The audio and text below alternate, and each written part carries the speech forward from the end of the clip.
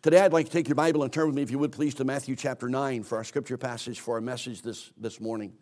Matthew chapter 9. I want to challenge you for these days that you're going away from the college and going back home or going somewhere else as well, perhaps. I want you to keep your focus in the right place. We're going to be looking this morning at what I call the Savior on souls. The Savior on souls. I'm sure that in your local church at home you have a pastor who loves souls and is encouraging you to reach out to those who are lost around you. And then you have missionaries who come through and they also encourage you in that way. Maybe an evangelist that comes through once or twice a year to preach evangelistic meetings, and they challenge you. But I want us today to look at what the Lord Jesus Christ himself had to say about the souls of men and women and young people who are lost. So if you would you stand with me, please, in honor to God's word as I read our scripture text in Matthew 9, beginning at 35th verse of the chapter. It says, "And Jesus went about all the cities and villages, teaching in their synagogues and preaching the gospel of the kingdom and healing every sickness and every disease among the people. But when he saw the multitudes, he was moved with compassion on them because they fainted and were scattered abroad as sheep having no shepherd. Then saith he unto his disciples, The harvest truly is plenteous, but the laborers are few. Pray ye therefore the Lord of the harvest that he will send forth laborers into his harvest." Let's bow for prayer. Father, thank you for your precious word. We thank you, Holy Spirit, that you're present with us, and we ask that today you might undertake for the proclamation and the application of your word to every heart here, and in the invitation, bring about those decisions that will be pleasing in your sight. We pray, Lord, that you challenge us to keep our eyes and our focus on that which we need to be focused on for souls, even in the times when we're taking a break from college. We just ask, Lord, that you would use us for your glory to bring others to the Master. And we ask these things in Jesus' name and for his sake and for his glory only. Amen. You may be seated this morning. As we look at this passage of Scripture, I want you to notice there are four things about it, about what the Lord Jesus Christ had to say about the lost souls of men and women and boys and girls. Let's look at the subject of the Savior on souls. The first thing that Jesus tells us in verse 37 is there's a great potential. There's a great potential. "Then said he unto his disciples, The harvest truly is" what? Plenteous. Plenteous. It's not the only place in the scripture where the Lord Jesus says this. In John chapter 4 and verse 35, he said, "Say not ye, there are 4 months, and then cometh the harvest. For I say unto you, lift up your eyes unto the fields, for they are white already to harvest." The Bible says, Jesus said that there's no problem with the harvest field. There's no problem with there being souls that are even ripe and ready to come to Christ if somebody will get to them with the message of the gospel. Sometimes we think here in the United States it transfers to everywhere else in the world. It may be difficult maybe here to reach some souls with the gospel, but there are other places overseas where many, many souls are coming to the Lord Jesus Christ. I could take you with me to Moldova in the former Soviet Union, where our mission has two different camps that used to be communist youth indoctrination camps. Now they're Bible camps where the gospel is preached every summer. The smaller of the camps runs about 160 campers a week, and the larger one on 25 acres of land runs about 380 campers a week. I've been there to preach in those camps when we were starting the ministries there, and had the real joy to be able to see souls coming to Christ. I mean, we're talking about folks that we couldn't even start where we would with most young people coming to a Christian camp because they were under the old Russian rule and weren't even allowed to go to church until they were 18 years old. And we'd have to start with square one, how we know there's a God, and work our way up from there. But I can tell you, when we finally gave the first invitation, which was usually at the earliest on Wednesday night, most times on Thursday night, it was not unusual at all to see over half the camp walk the aisle with tears to come to Christ. Counselors dealing with 12, 13 campers at one time and having to work through that. So many young people to come to Christ that the mission had to start a Bible Institute there to train more. And in fact, we're thankful for the fact that young people who were saved in the camps there are now the counselors in the camp there as well, and bringing people to Christ. But many people say, I could take you with me to Malawi, Africa, where we have mission works there as well, where we've been there to work with day camp ministries, every day going into a different village and presenting the gospel with puppets and ventriloquism and preaching the gospel of the Lord Jesus Christ. And we've seen hundreds and hundreds of people there come to know Christ. In the last 10 years, we've seen over 200 churches planted in Malawi and in the borders of Mozambique surrounding Malawi. Souls coming to Christ. I could take you with us to the Fiji Islands, probably the most fruitful area we've been in ministry before, where when we go, we preach preach every night evangelistic meetings in the missionaries' churches, but then we average every day assemblies, at least 2 assemblies a day in public schools, sometimes student bodies, over 1,000 students to be able to share Christ with, and literally thousands of folks we've seen come to know the Lord Jesus Christ as personal Savior as we ministered there. Listen, the harvest truly is plenteous, but you don't even have to leave the shores of the United States of America to find souls that are ripe and ready to come to Christ if somebody will get to them with that message, or if you're alert to those divine appointments that God brings across your path. I was headed for one of our mission trips once, and I was getting on a plane in Baltimore, Maryland to fly to Boston. It was a small commuter plane, and I think I saw the pilot winding the rubber band up on the propeller when I got on. But it was a small aisle, and there were 2 seats on one side of the aisle and 1 seat on the other side of the aisle, and I chose the 2-seat side and sat in the aisle seat, wondering if I could just put up that middle armrest and get a bit more space to sit in. But as the plane continued to load, about 15 minutes before we took off, a young woman came down the aisle, pointed at the window seat next to me, and so I got up and helped her put her luggage in the overhead compartment, and then she scooted past me and sat down in the window seat again, and we started to talk like you do when you sit next to somebody on a plane like that, and she said, well, what do you do? I said, oh, I'm a preacher. She said, really? What do you preach? Well, she asked for it, amen? So I reached up in the overhead compartment and pulled out the pocket Bible, began to share Christ with her. Before we were even in the air, 15 minutes, praise the Lord, that young woman bowed her head and right out loud enough I looked around to see if anybody else was listening, and there were some, as she prayed and asked the Lord Jesus Christ to come into her heart and to save her. Before we landed in Boston, she was asking me, I'm from Rhode Island. If you're an evangelist, do you know any good Bible preaching churches I can go to there where I can learn some more about this? And how can I share this with my boyfriend? I want him to be saved too. He said, that's extraordinary. No, there are people you're going to run to like that, maybe on this break. My pastor was being helpful in helping us hook up our trailer at home, and he pulled on the end of the wire to plug it in, and what we didn't know was that when he pulled, he jerked too hard and pulled the ground wire off inside the plug. Now, I realized something was wrong because I was in the rig and the refrigerator started to smoke.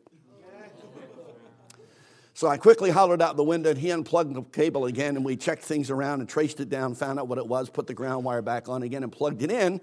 And now we had a big black burn mark in the back of our fridge.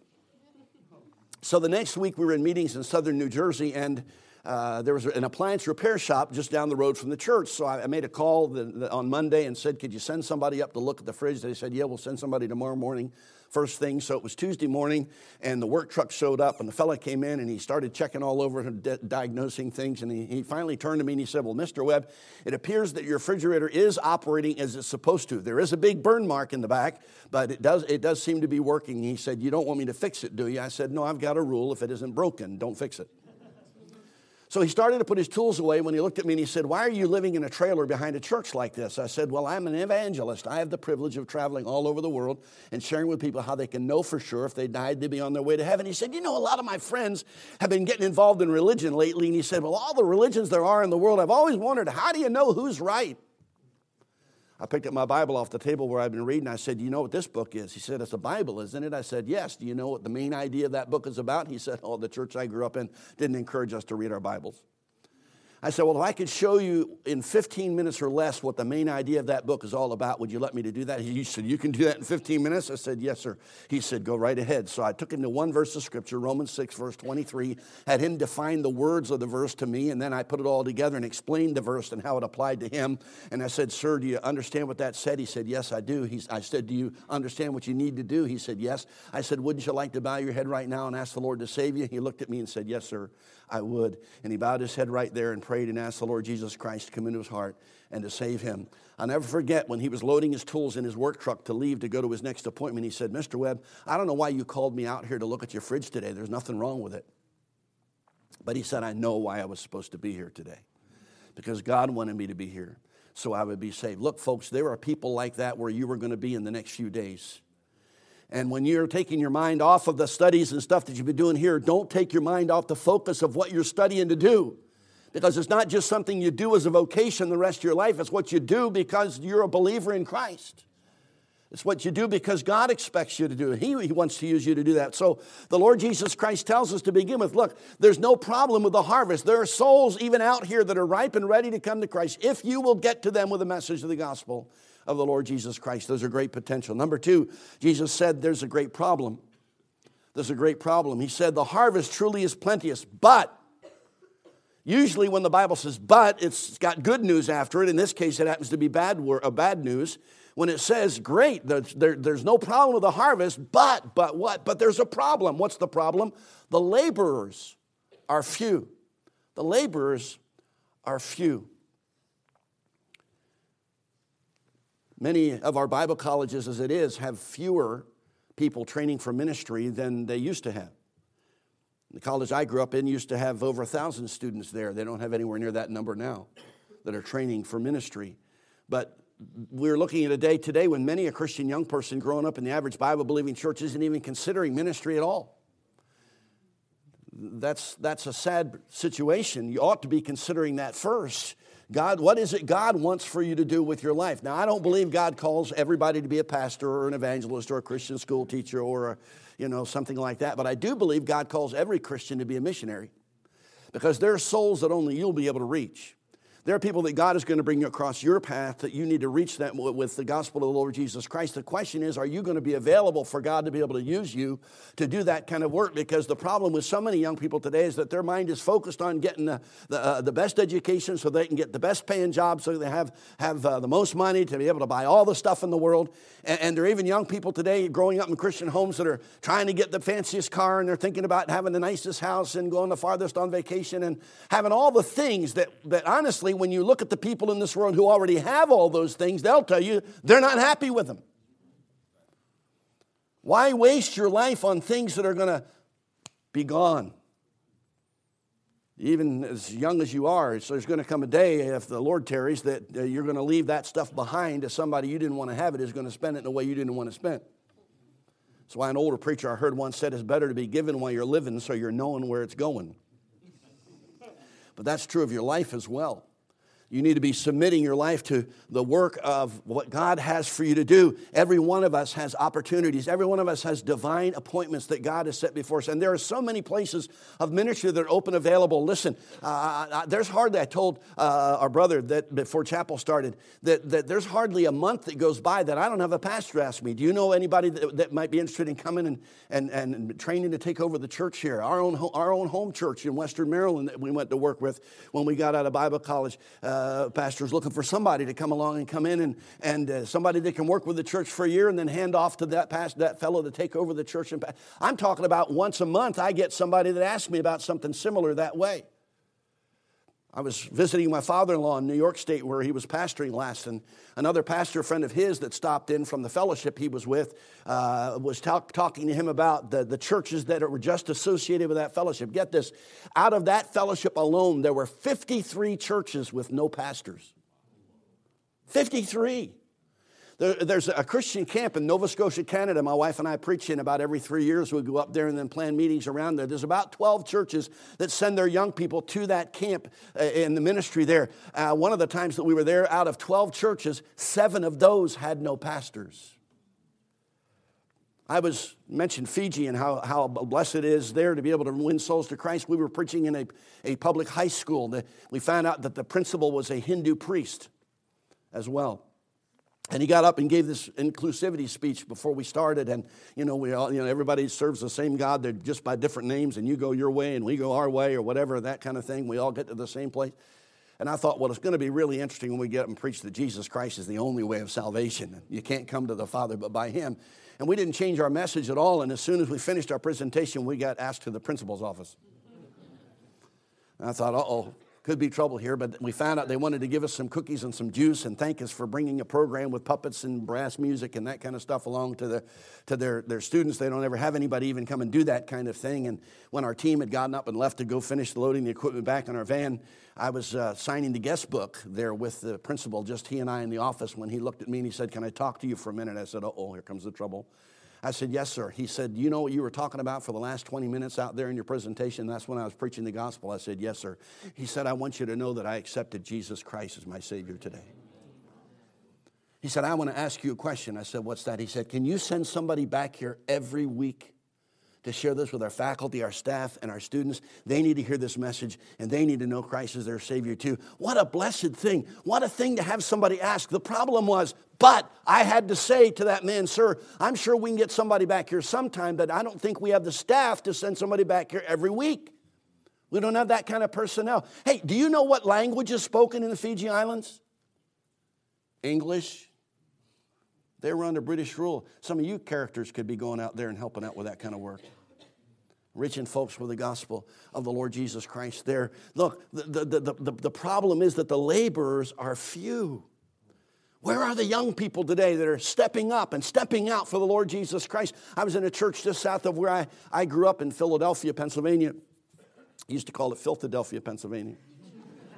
The city of brotherly shove.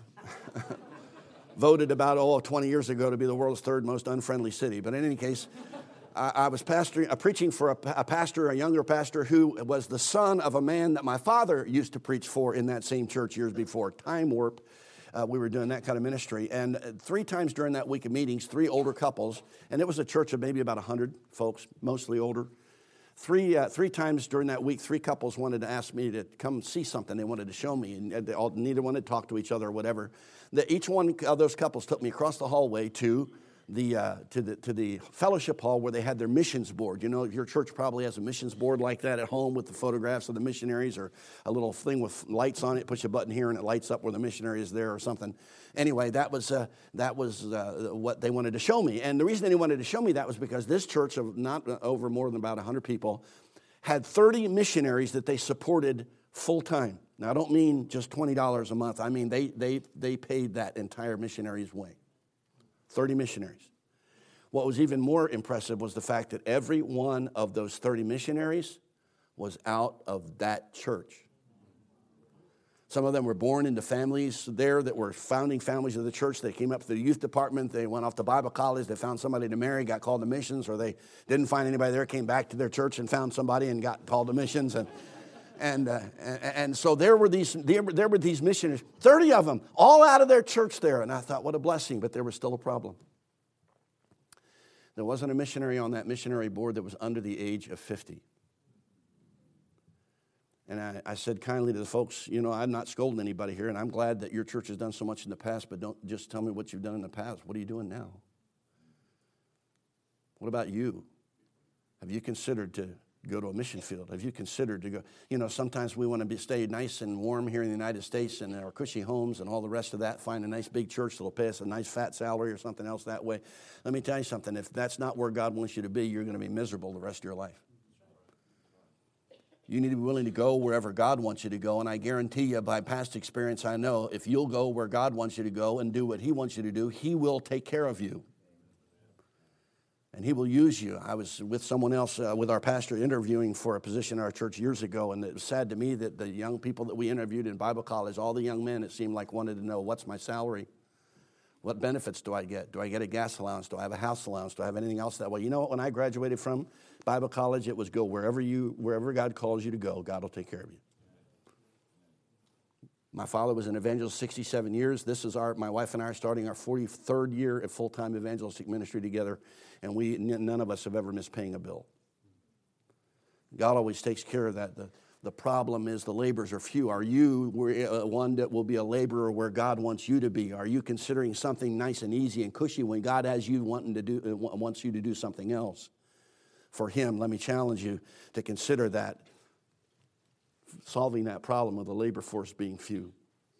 So there's a great potential, number one. Number two, there's a great problem. The laborers are few. Number three, the Lord Jesus said there's a great prayer. There's a great prayer. Verse 38, pray ye therefore. You've seen the statement. If you see a therefore in the Bible, look and see what it's there for. And it's there for a reason. Because the harvest is truly plenteous, and because the laborers are few, pray ye. You pray. Pray the Lord of the harvest that He would send forth laborers into His harvest. Now, I would just ask you to begin with, do you pray for the missionaries your church already supports? Do you even know the names of the missionaries your church supports? Most Bible-believing independent Baptist churches support missionaries, but the sad thing is I find an awful lot of the membership, even though they know they have missionaries, don't know the missionaries' names. It used to be, if you were even going to pray for a missionary years ago, it was a project because it took months for a letter to come back from the missionary by ship. And then they got airmail, and that was pretty expensive, so you still didn't get a lot of that then. But we have no excuse today. We've got WhatsApp, we've got Skype, we've got all kinds of other computer programs, internet programs, where we can be communicating with the missionaries on their mission field in real time and able to pray for them. But do we? Do you know the names of the church or missionary supports? Do you know what fields they serve on? Do you know what their ministry involves? Do they plant churches? Do they have a Christian school? Do they have a hospital? Do they have an orphanage? Or are they teaching English as a second language because the field they're on doesn't allow regular missionaries to come? We need to be praying for those missionaries. But the Lord said, not only should we keep in mind those things, but we ought to be praying that there will be more laborers sent into the field. And that's one of the prayers that I find there are an awful lot of Christians who just don't want to pray. Why? The reason is because they feel like if they pray that prayer, Lord, send more laborers into the field, that God will call them.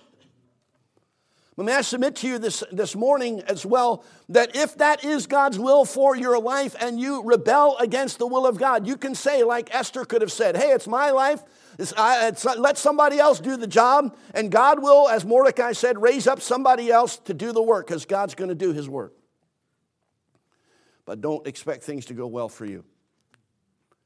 How can you expect God to bless your business, your family, your life in any way if you're living in rebellion to his call? You need to go to God today. You say, well, preacher, I have no idea what God wants me to do. I'm here at a Bible college, so I'm here where God, you're in a place where God can get a hold of your heart if you'll listen and pay attention to him through the preaching and through the teaching that you have from your professors. If you have a heart that's open to God's leadership, God will lead you. But are you praying that way?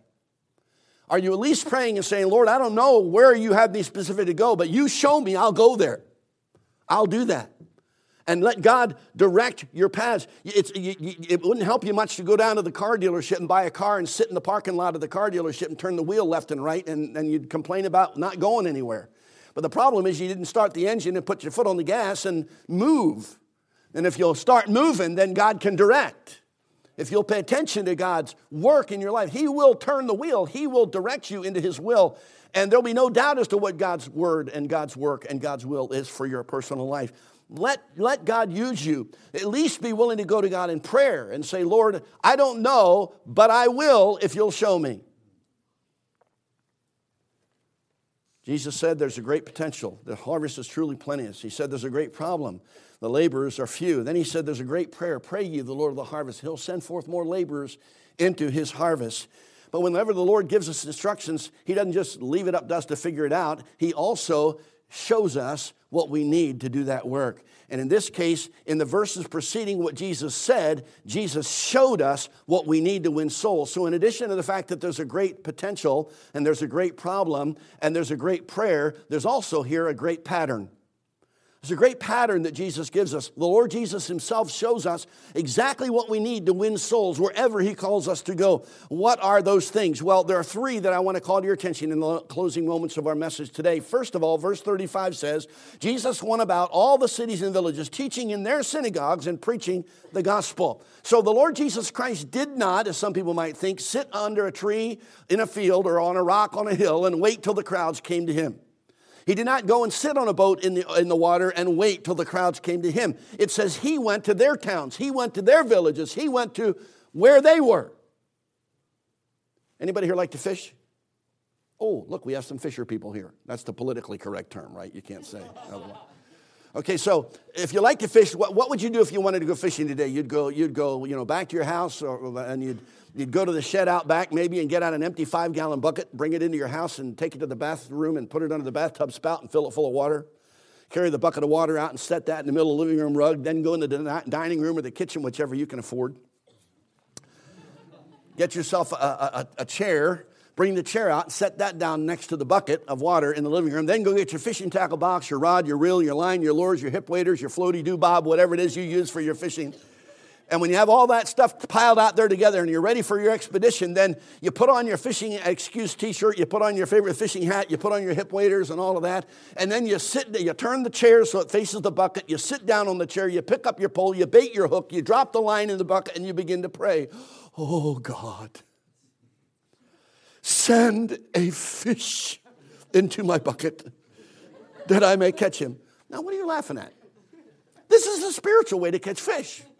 and then nothing happens, maybe you're not trying hard enough and you need to pray harder. Or perhaps you need to invite several other fisher people over to your house and give everybody a pole and everybody a chair, and you can sit shoulder to shoulder like the British at the Battle of Hastings around that bucket, and you can all put your lines in that bucket and you can pray together, "Oh God, send the fish into our buckets." You say, "Preacher, that's the stupidest thing I've ever heard."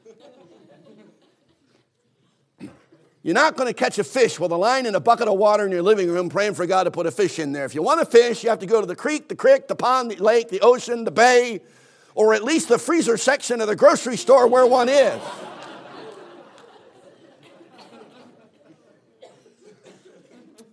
Well, if you haven't figured it out, you're not going to win souls either sitting in a nice comfy seat like you're in right now, or in an easy boy recliner at your house during break time, praying for God to send lost souls into your church so they get saved. Don't misunderstand me. There are people who walk into a church service sometimes uninvited to hear the gospel and get saved, but the majority of people in 42 years of our evangelistic ministry that have come to a church service and have been saved did not come because they just happened on the church and decided to come in. They didn't come because they saw a poster on a grocery store window or a flyer in their mailbox. Somebody from the church went and asked them personally, invited them personally to come, kept after them until they finally came, and that's why they were saved. So what is it that Jesus showed us that we all need? We need a boldness to go. You say, "Well, it's easier for you, Brother Webb. You're an evangelist." No, look, listen to me. If you'd have told me 50 or so years ago I'd be preaching like this, I would have told you were outside your head. I grew up under an alpha male. My father was the kind of fellow, when he walked into a room, everybody knew he was there. Okay? I grew up under that. That's not my personality, okay? I'm the last, I might be one of the last people to walk up to a total stranger on the street and say, "Hi, I'm Barry Webb. Can I talk to you about Jesus?" Do you do that? Yes, but I have to ask the Lord to do that because that's not my personality. So praise God, if he can overcome mine, he can do yours. God will use you if you'll ask him for that boldness. And then look, be alert, okay? God brings across your path divine appointments. It won't be any mistake. Some of you, if you're taking a plane, it won't be a mistake who you're sitting next to on your way back for your break. Or if you're hanging around town here, the people he brings you into contact with, even situations that happen to our lives medically, sometimes are because God has people in the hospital that nobody's going to get to unless they're sick to get there. We have the opportunity to be able to share Christ with folks in that regard. So first thing you need to do is ask God to give you that boldness you need. Then what else does Jesus show us that we need? Well, it says, "And Jesus went about all the cities and villages, teaching in their synagogues and preaching the gospel of the kingdom." What else did Jesus show us we need? We need not only a boldness to go, but we need the Bible to plant in their hearts. It says Jesus didn't give them psychology, philosophy, or ideology. He gave them the gospel. The sad thing is I find that an awful lot of our Christians and fundamental Bible-believing, Bible-preaching churches today, not just young people but adults, don't even know enough of the gospel scriptures to lead somebody to Christ. I wonder, do you have the Romans road marked in your Bible? That's a list of several verses that are all within the book of Romans. All you got to do is go to the first verse, and after that one, write the chapter and verse of the next one. Don't ever have to go out of the book of Romans, and just follow it like road signs till you get to the end, and then ask that person if they want to be saved. Some people say, "I've got that in my Bible." Great. When's the last time you've used it? And if you've got that, that's great, but that's not going to be enough. You're going to need to know more. Because somebody's going to have a question. And the Bible says that we need to be ready always to give an answer to every man that asks us the reason of the hope that is within us with meekness and fear. And I'll tell you something else. You don't just need to be able to find those verses. You need to find them in your Bible. And sometimes when you're reading through your daily Bible reading, hopefully you're having daily Bible reading, not just for an assignment. But when you're reading through that and you see another verse that answers somebody's question that you were talking to or whatever else, that way you can mark the verse, okay, so you know where it is, so you can find it. Then what? Meditate on it so you understand what it says. You're sure you understand what it teaches. Mark it, meditate on it, then what? Memorize it. Memorize it. Why? Because let's face it, many, and even perhaps most of the divine appointments that God brings across your path, you're not even going to have a Bible nearby to read. So you better have it here, and you better have it here. You say, "I can't even remember my own phone number, Brother Webb. How am I going to remember all those scriptures?" Let me tell you, if God made your mind, made your mouth, and made his word, he can intersect those three things anytime he needs to use you to bring people to Christ. I don't know how many people I've walked away from saying, "Man, Lord, you had to do that because I wouldn't have remembered all that stuff, and I'm trying to memorize the verses." Get those scriptures. Because why is that so important? Because it doesn't do any good for us to stand face to face, toe to toe, and nose to nose with somebody and say, this is what my parents raised me to believe, or this is what my pastor taught me to believe, or this is what my place of worship teaches. Because they can say the same things. There's no authority there. The only authority we have is this book. And you need to know that book. You need to fill up the magazine of the gospel gun so that the Spirit of God's got something to shoot when you come across those opportunities. I like to put it this way. If you provide the person and you will prepare the person, God himself will provide the power and he will produce the fruit. And let me say it again. If you'll provide the person, Lord, here I'm in, you prepare the person, you learn the scriptures, get them into your head, down into your heart so they're ready to come out. God himself will provide the power. You say, I can't do it, Brother Webb. God already knew that. But he can, and he will, using you. The Bible says, he said, I will build my church, and the gates of hell will not prevail against it. That's not my responsibility. That's his responsibility, but he uses us to do that work, and he will use us. If we provide the person, prepare the person, he will provide the power, and he will produce the fruit. And any person you ever lead to Christ, you can't reach around and pat yourself on the back and say, look what I did, because that was the Lord. You don't know who planted that seed before you got around to that person. You don't know how many other people may have watered that seed before you got around to that person. And isn't it an amazing thing that some plant and others water, but God gives the increase? And even if you get the chance to lead somebody to Christ, you can't pat yourself on the back more than the person who planted the seed in the first place. And that every person in that whole process gets the soul winner's crown. And God gives it to us like it was our idea when it isn't. It's his. And it's his power that does the work. We need to ask God to give us the Bible knowledge we need to have so we have the authority to be able to give. Your argument's not going to wake somebody up in the middle of the night and get them on their knees by their bed crying out for salvation, but I've heard of good, well-placed scripture verses somebody put in somebody's heart that did that work. So first of all, we need the boldness to go. Second, we need the Bible to plant in hearts. And here's the last thing. It says about Jesus in verse 36, but when he saw the multitudes, he was moved with compassion on them because they fainted and were scattered abroad as sheep having no shepherd. The Lord Jesus showed us we not only need the boldness to go and the Bible to plant, but we need a burden to weep for those who are lost. Does it make a difference? God thought so. He put it in his word in Jude 22, and if some have compassion, making a difference. I remember my father had an entire message just on that passage of Scripture, and he would have the church people repeat all the way through that message over and over again. Compassion makes a difference. Compassion makes a difference. Compassion makes a difference. Look, there are some people that you've probably argued with before. If you quit arguing and ask God to break your heart, you might reach that soul. Ask God to give you a burden.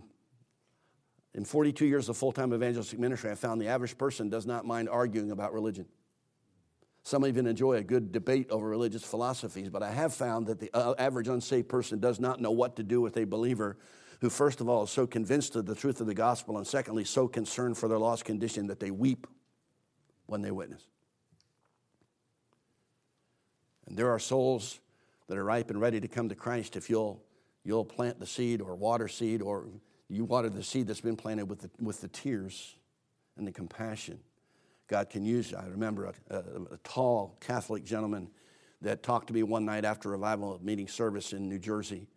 And he was even weeping when he talked about what Jesus did when he died on the cross, but he wasn't saved. He didn't come to Christ. But that night, we were downstairs at our table where we have some things beyond our platform ministry we make available to folks. And this man's little 4-year-old son came from my wife's class across the way and walked between his mother and his father and said to his father, "Daddy, do you know why I asked Jesus to save me?" And his dad obviously loved his son. He said, "No, son, tell me." He said, "Because Daddy, Jesus loves me and Jesus loves Mommy. And if we died, Mommy and I are going to go to heaven, Daddy." And then he started to cry. But he said, "Daddy, you don't know Jesus as your Savior. Daddy, if you don't get saved, you die. You won't be with me and Mommy in heaven." Whew. Next night, I barely started the invitation. That grown man stepped out of his pew and ran to the pastor and said, "Show me how to get saved." Compassion makes a difference.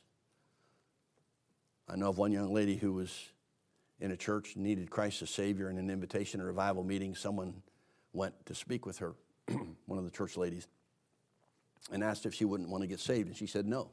And the church lady started to cry. It was after the service before she quit crying.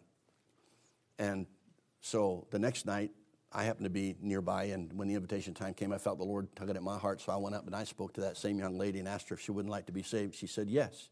Tears were in her eyes. She said yes. She stepped out of her seat, came forward. And while she's being led to Christ, I was talking with her mother. I had nothing to do with that young lady's salvation.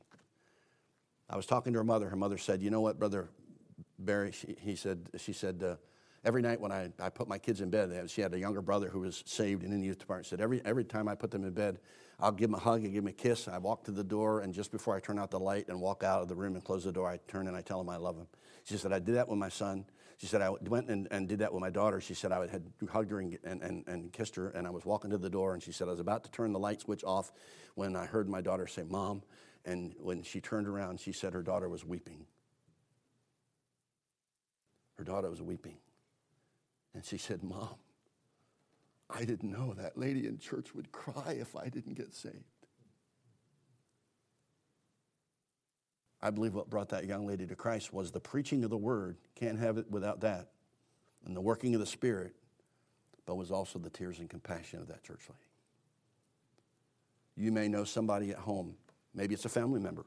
Maybe it's somebody who went to school with you that does not know Christ as their personal Savior. Why not argue with them? Don't nag at somebody like that. But why not ask God to give you the compassion and the tears that are necessary to break down that barrier and to bring those souls to Christ? I believe if we do what God's word says, what Jesus showed us, we need a boldness to go, the Bible to plant, and a burden to weep. And if we'll do that, we'll have the blessing of seeing souls that'll come to the Lord Jesus Christ. Jesus said, there's a great potential.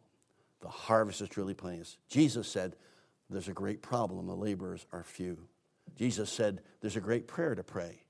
Pray the Lord of the harvest who will send forth laborers into his harvest, and don't be afraid to say, Lord, do you want me? And then Jesus showed us what we need to win souls. We need a boldness to go, the Bible to plant, and a burden to weep, and we'll see blessings of souls that have come to Christ. This is what Jesus had to say about souls. Let's bow together for a word of prayer.